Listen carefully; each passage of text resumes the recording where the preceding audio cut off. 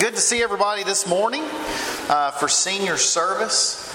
This is probably, it is, I think, my favorite Sunday of the year. Not because I get to speak or anything like that, but it's the preparation for it. It's the going through all the pictures, seeing the memories, to see the growth of our graduating seniors as they come to this point is a pretty amazing thing to do. Last night I was just going through, I think I have about 60,000 pictures over the last 12 years, and I was using Google Picasa and doing the facial recognition and trying to find all these seniors and all their little moments, and really enjoyed being a part of that and doing that and seeing some baptisms and seeing some of those great blackmail type pictures of people like this and that, and it's just a it's just a good feeling.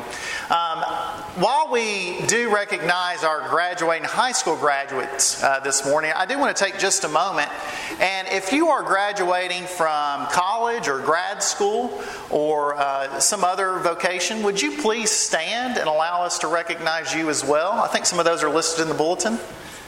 Don't be shy. Chris, there we go. We got Chris.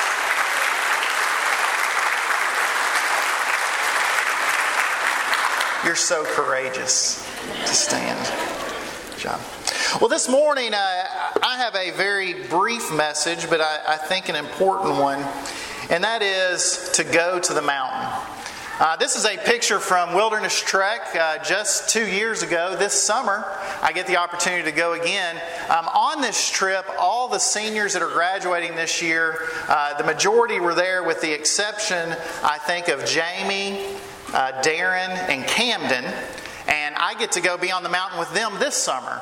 So we'll get to make up for that, but I'm excited to spend that time with them. Throughout Scripture, there are several different mountains. Mountains are an important thing in Scripture.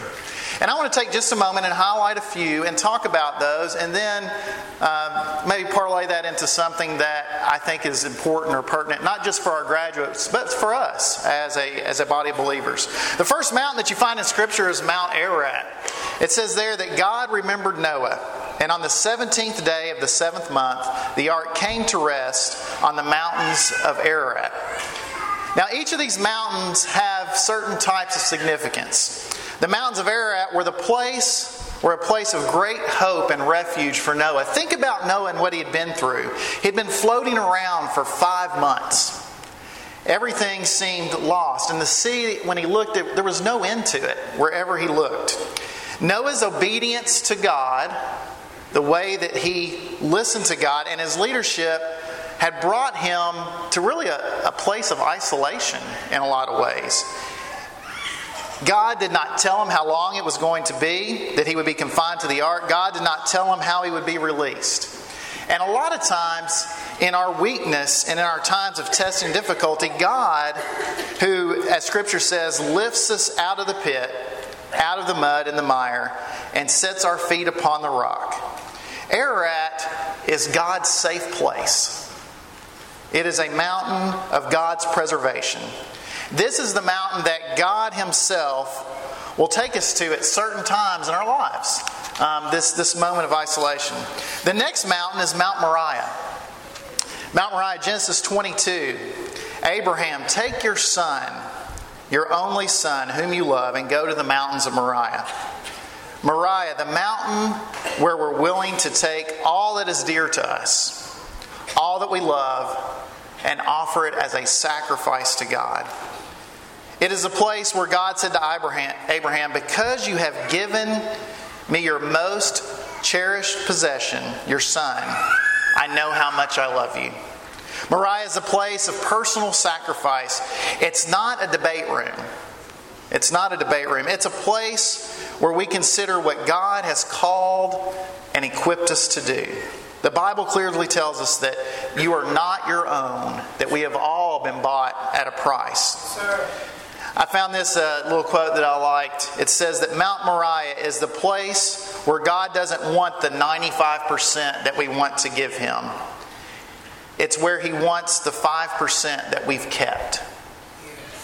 To go to Mount Moriah. The next mountain is Mount Sinai. Mount Sinai in Exodus chapter 19, verse 17, it says, "Then Moses led the people out of the camp to meet with God, and they stood at the foot of the mountain." Sinai is where God and man come face to face. I mean, can you imagine that? That had to have been an amazing moment, to be face to face with God.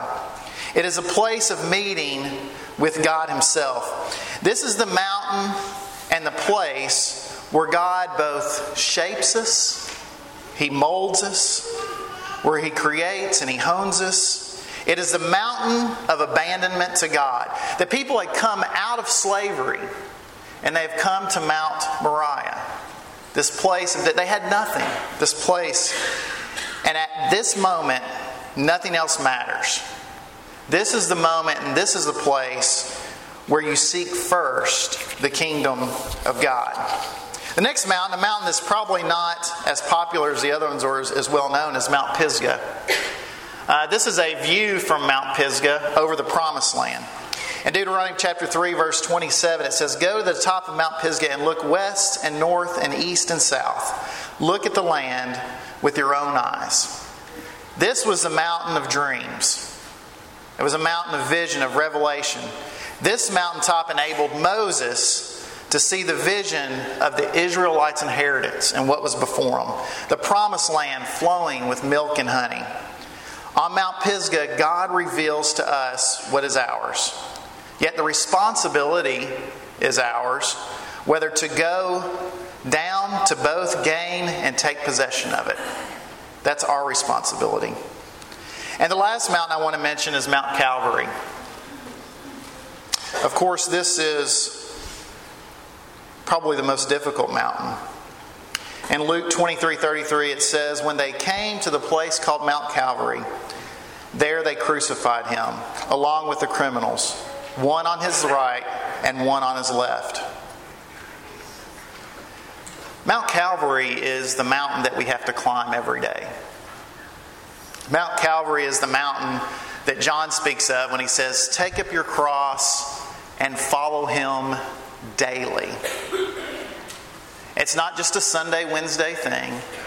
It's every day of our lives. And many of our graduates, as they prepare for this next step of their lives, they're really going to encounter Mount Calvary in some ways for the first time.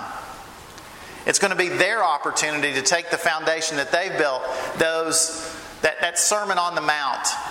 Go to the next slide here. In Matthew 7:24 and 25, "Therefore, everyone who hears these words of mine and puts them into practice is like a wise man who built his house upon the rock. The rains came down, the streams rose, and the winds blew and beat against that house, yet it did not fall because its foundation was on the rock."